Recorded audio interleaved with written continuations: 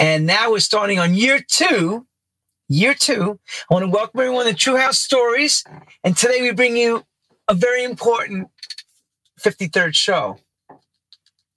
Person I call a friend, dear friend, a proper lady in every way. A showman or showgirl, I say with class. Has turned stages out. I've experienced it with her. I worked with her. She is the class act. You all remember Alison Limerick, Where Love Lives? You remember? There she is, and still going stronger and better than ever. God bless Alison Limerick. Hello, my dear. Hey, how are you? Hi. She is in quarantine, she said to me off camera. Quarantining. I am quarantining. Yes, I am. Yes, I have to stay home for 10 days. Yeah. So let's talk about that before we get into the first questions. Everybody knows that I'm going to ask, of course, because it gives everybody time to mosey on in. Because you're like a nightclub, to mosey on in. So how the hell has COVID been with you? How have you dealt with COVID? When COVID first locked the world down, I thought, as we all did, can't be, how bad can it get? And so I thought, I have to be home. I'm going to do that thing that everybody did, maybe every woman did. I'm going to clean the house. So I did. I became my mother. I emptied. You became your mother's child, right? I am my mother's child. I cleared out my loft space. I cleaned my loft space. I took everything out. My loft space is now labeled. And I know everything that's in there. It's not just a dumping ground. I labeled everything. And then I started at the top of the house and I went down, enthusiastic, working. How long did it take you to do all this cleaning? The full thing probably took, I don't know, but maybe a month in all. Okay. But really, mate, every book, I've got a lot of books. I've got a lot of records. Every shelf got emptied. Every book got dusted. Every cupboard got. I found clothes I did not know I had. I emptied under beds and in the shed in the garden. I did everything. Scrubbed windows and then I was finished, and the lockdown was still happening, and I was like, oh, well, I'm not doing that again. So then after that, you give yourself projects. I've been writing a book for a long time. I've been writing a children's book since my nephews were born. And I thought I'm going to do it. So I had the book project that I threw myself into. I had 2 singing projects that I was working on. I threw myself into that. And you fill your days, because I could stay home. I was lucky enough that I could stay home without kind of going crazy. I've got space. I've got a garden. I did a lot of Zoom calls. I bet. I had regular Zoom meetings with family, with friends in America, with friends in Australia. I Zoomed like a professional. They could have made the commercial with you, right? You were the Zoom master. They should have come to me. Alison, our Zoomer. Yeah, but then you just run out of steam, because what I wanted to do, right, was work with people. I mean, yes, someone can fire you a track and you can fire them back a vocal, or you can kind of Zoom together and talk through a project, but it's not the same as being in the room with someone. And I was I'd just done the first gig just before lockdown. I'd done the first gig for my live project. So it's brand new project. I have a jazz project called Algorithms. And we'd just done our first gig to promote the upcoming album, which we were still working on. And it all stopped. That was hard. Let me ask you that question. Let me ask you that for a second. Was it believable when you heard the word, we're going lockdown? Like, did you really believe what was coming in front of you? Like, or was it like, it's going to be momentarily? Like, we're going to get through this. Like, we'll be back next month. We'll be running again. Once I'd had a little bit of information about the disease and what it was doing and how devastating it was, I was quite prepared to be the good girl and toe the line, but I really did not expect it to be 5 months and then 8 months and then a year. That is the thing that really quite freaked me out and then started to scare me. I mean, I actually had somebody very close to me that I'd worked with back in the 80s. Really, really lovely guy, fit, just smiley. And he got it really bad and he was in a coma. So I took it really, really seriously. So yeah, I mean, I took it seriously but still wasn't quite prepared for the fact that it went on and people were dying and people were getting ill. Even if they weren't dying, they were still just getting ill. It was hard. It was scary. And which is why I stayed home. I had the food came in and every so often I would put my mask on and go out for a walk. You know, don't touch me. Get away. Yeah. Crossing to the other side of the road if you got a bit busy.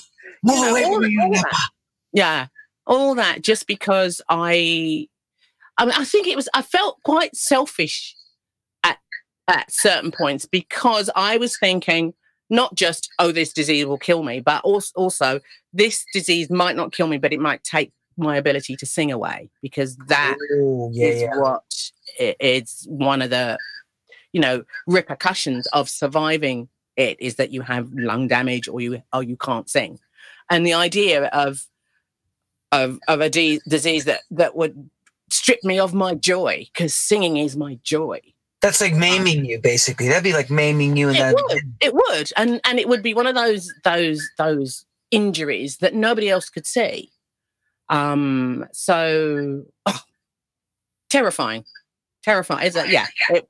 I was, yes, a bit worried for a long time, but still, when we got to the end of 9 months and there didn't seem to be an improvement, or that there were certain industries. I mean, actually, at that point, I guess in England, certain industries were starting to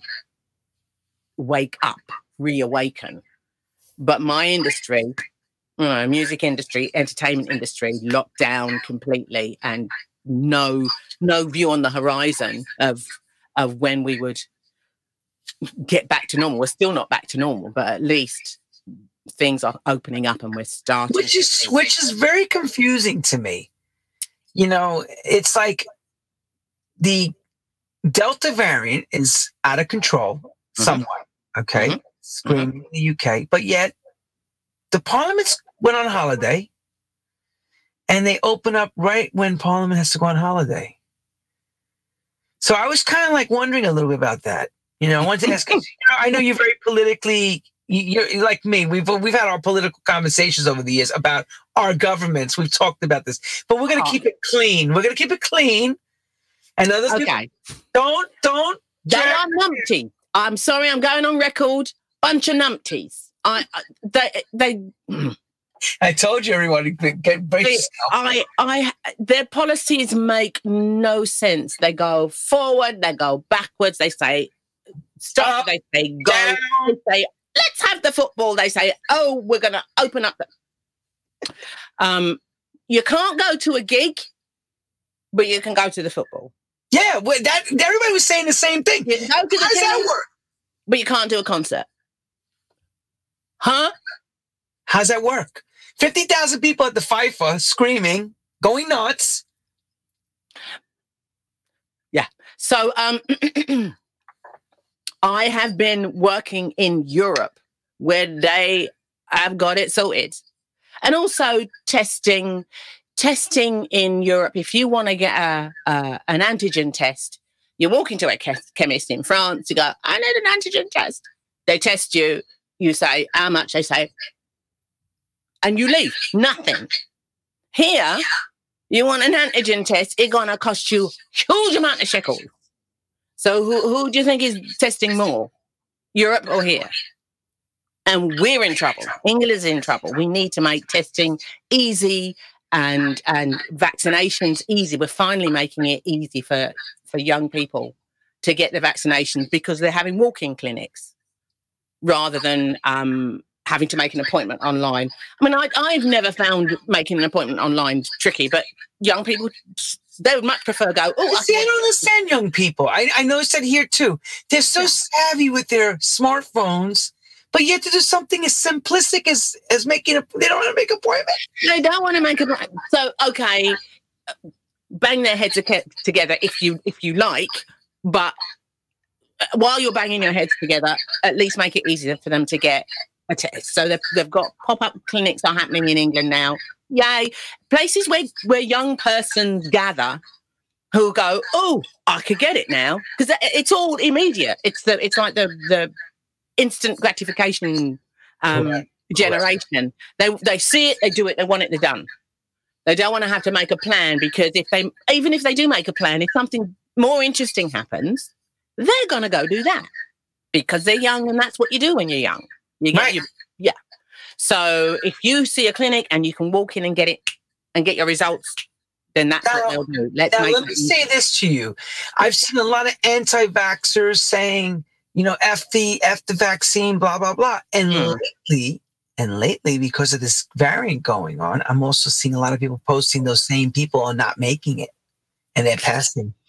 It's tough. It's a tough call. So I'm wondering which would you rather do? Get the jab and live, or not get the jab and chance not making it? It's crazy. Yeah. Well, as I'm seeing, I'm not. I'm just from what people out there. Listen to me carefully. This is not my words. This is what I'm seeing. People writing things saying this guy was on all those. What do you call it? People were anti-vaccine, Washington and London screaming, all this going on, and a lot of them are dead now, and that's what's scary. Yeah, but also while they were out there non-masked, screaming and shouting, they were gathered together doing the thing that people say probably not a good idea to do without a mask on. Right. So, yeah, I mean, I'm a belt and braces kind of girl. I will, and then keep you at a distance. But that's me. I can't speak for other people, but it scares me that so many people seem so vehemently opposed to something with what seems to be not enough proof. Fair enough. And so I'm double vaxxed. I'm an old lady, so I'm double vaxxed. I've had no repercussions from it. In fact, don't tell the world, but I had no side effects from the jab. I didn't. The arm didn't hurt. I didn't feel fluey. Nothing. No repercussions at all.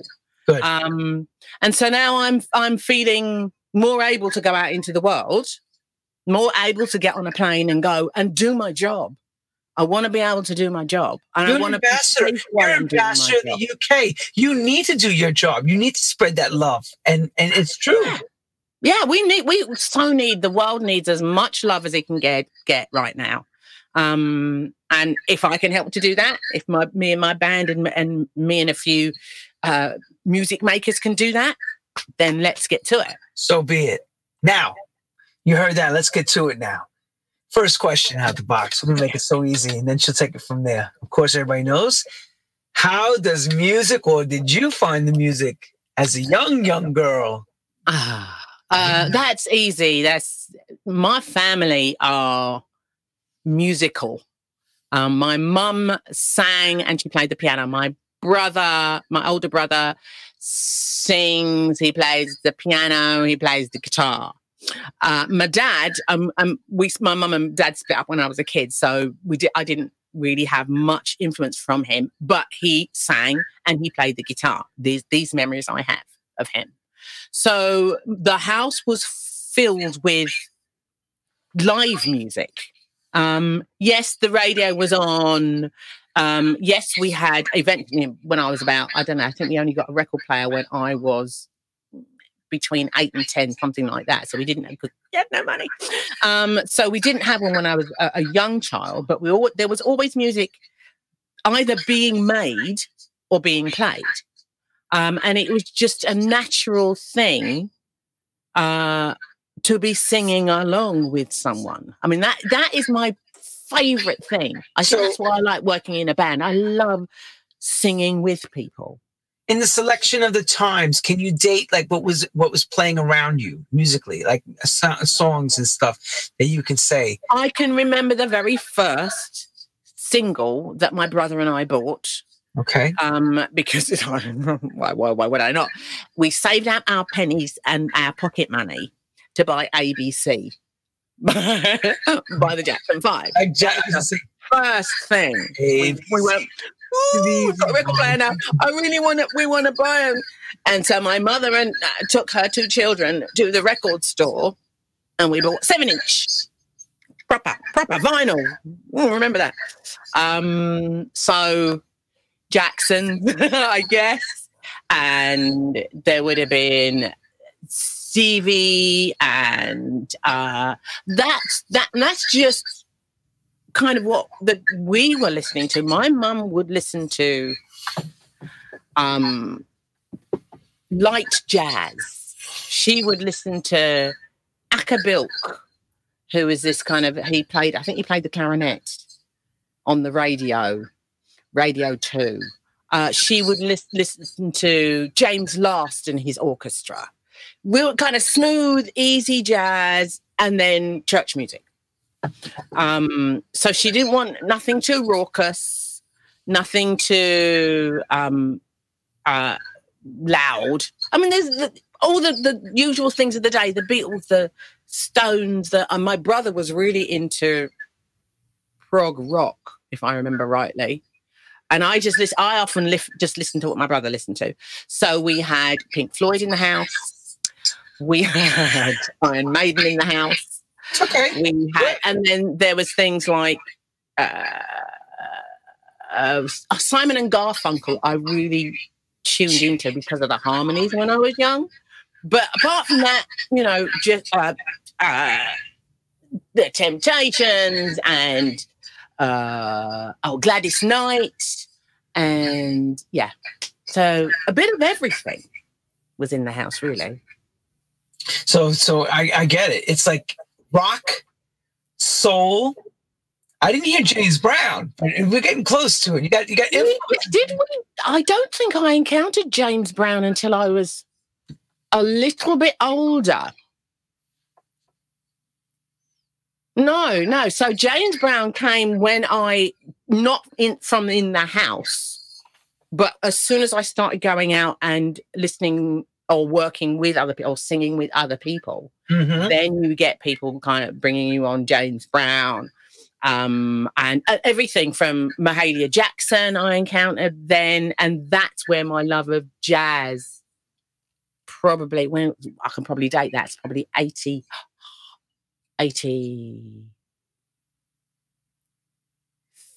83. I started listening to Mahalia Jackson and Muddy Waters, and so kind of more blues. But that was because I was, I started dating a jazz musician, and I was also singing in an African high life band. Don't ask me how those two kind of come together, but they do. So I listened to African high life and Billie Holiday and David Sanborn and Coltrane. I never kind of ever got tramlined into one kind of music, because I was working with people that wanted me to sing on their stuff and would say, this is our influence, and then I would sing with them, whether that be doing sessions, whether that be doing gigs. Whether I was in a Latin band for a long time, although we rehearsed, but we never actually did a gig. Basement rehearsal jobbies, and there was always going to be a gig. Yeah, and I learned to play. We're close. Yeah, I learned to play all kinds of percussion. I learned to play the shaker and the guiro, but we never actually did a gig. Yeah, Yeah, yeah. Yeah, and the cuica and the clave. Did you hit the clave? Clink, clink. Oh yeah, I did. Oh yes, my goodness, I can remember days. I can remember playing the clave, getting a bit excited. Oh gosh, and that's right. I used to sing in Portuguese. Yeah. Oh. And getting excited and smashing my thumb with the clave. Oh. Yeah, yeah. You got to hold it so. You got to hold it so, and a cook, cook, cook, cook, cook. Yeah. Yes. And then they made me sing in Portuguese. Tem nada não, você tem razão. E convulsão, não se vivirão, não vou procurar, nem telefonar. Oh, yeah, that's all I can remember. Sorry. I love it. We didn't even ask her. I like memories coming from memories of corners of our life. So back to sorry. Formally trained. So let's take it back. So I know your brother's playing piano, guitar, the whole deal. So are you formally trained? What's the story before the chops begin to show promising things? I did not have any vocal training at all. What I did have was dance training. I went to a dance school. So I went to normal kind of secondary school. And then when I left there, I went to a dance school. Didn't sing at all, really. I don't even think we had vocal classes of any kind. It was just pure dance. But me being me was singing all the time. Between classes, in classes, if they played a show tune that I knew during class, I would sing along. So everybody knew I could sing. And then when I had a friend called Darshan Singh Bulla, who was, I think he was in the year above me. Once he graduated and he joined the company, the London Contemporary Dance Theatre, he created a piece that he needed a singer for because it was going to be live. It was a workshop. So not a full-blown performance, but he needed a singer who could cover a Stevie Wonder song, and I think it might have been a Ricky Lee Jones song. So there were two songs were in the same piece, and he needed somebody who could do both. And maybe he didn't know any other singers. I don't know. So he asked me if I would do it, and I said yes. And that was the first time I'd actually got paid to sing. So what do you mean you got paid to sing? Left school. Wait. What do you mean you got paid to sing? Paid to sing. Yeah, it's the first time I got paid. All the bands that I was in before, you might go and do some dodgy pub up in the north of London. I never got paid for that. That was love. If we did any, demos or anything, there was no money involved. It was just money and love. This is love, baby. This is all about love right now. You want to make music, so you want. So anyway, so there you are. So I sang for London Contemporary Dance Theatre, and because it's a major company, they had money, so they paid me. Like, oh. So now I'm a trained dancer who's just been paid to sing, so I can, in theory. What kind of dancing are we talking? We're talking contemporary dance. We're talking jazz, theatrical. Martha Graham technique was what the company was most known for. So arty stuff with your legs up in the air and contemporary ballet. So I did that, and then I joined a dance company and was doing both for a while, and then I got myself into a musical because now I'm a professional singer and dancer, so I got myself into a musical. So I'm learning my craft as I go along. So I'm a dancer faking it. Hang on. Singing. Wait. But always, I was the youngest child of a family that sang, so I had always just assumed that you did, and that if two other people were singing, you just had to sing louder. So I had a really strong instrument with not too much control. It was just loud.